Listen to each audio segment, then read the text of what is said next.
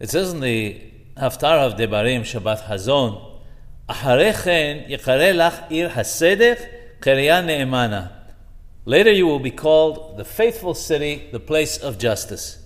God deposited a lot of goodness into the land of Israel, but it's hidden and will remain so until the time of the Geulah, the redemption, when the Jewish people will finally inherit it once and for all. At that time, it'll become like Gan Eden, the Garden of Eden.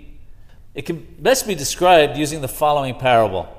A man brought special and rare fruits from a distant city to sell in his own town to his own townsfolk. Because the journey was long, some of the fruits rotted on the way. So when he reached the market, he placed all the fruits in one basket, but put the good fruits at the bottom and covered them with the rotten ones. His wife was surprised and commented that the way of the world was to put the best fruits on top and hide the rotten ones at the bottom. He responded that since these fruits were rare and that people from neighboring towns and villages used to shop at their market, he was concerned that they would take all the good fruit and leave only the rotten ones for his townsfolk.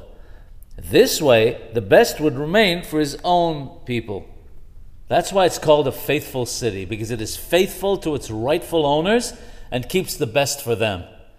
During the period leading up to Tisha B'Av, we are acutely aware that it is a difficult time, but we can be sure that an abundance of blessings is waiting for us and will be revealed to us in the near future.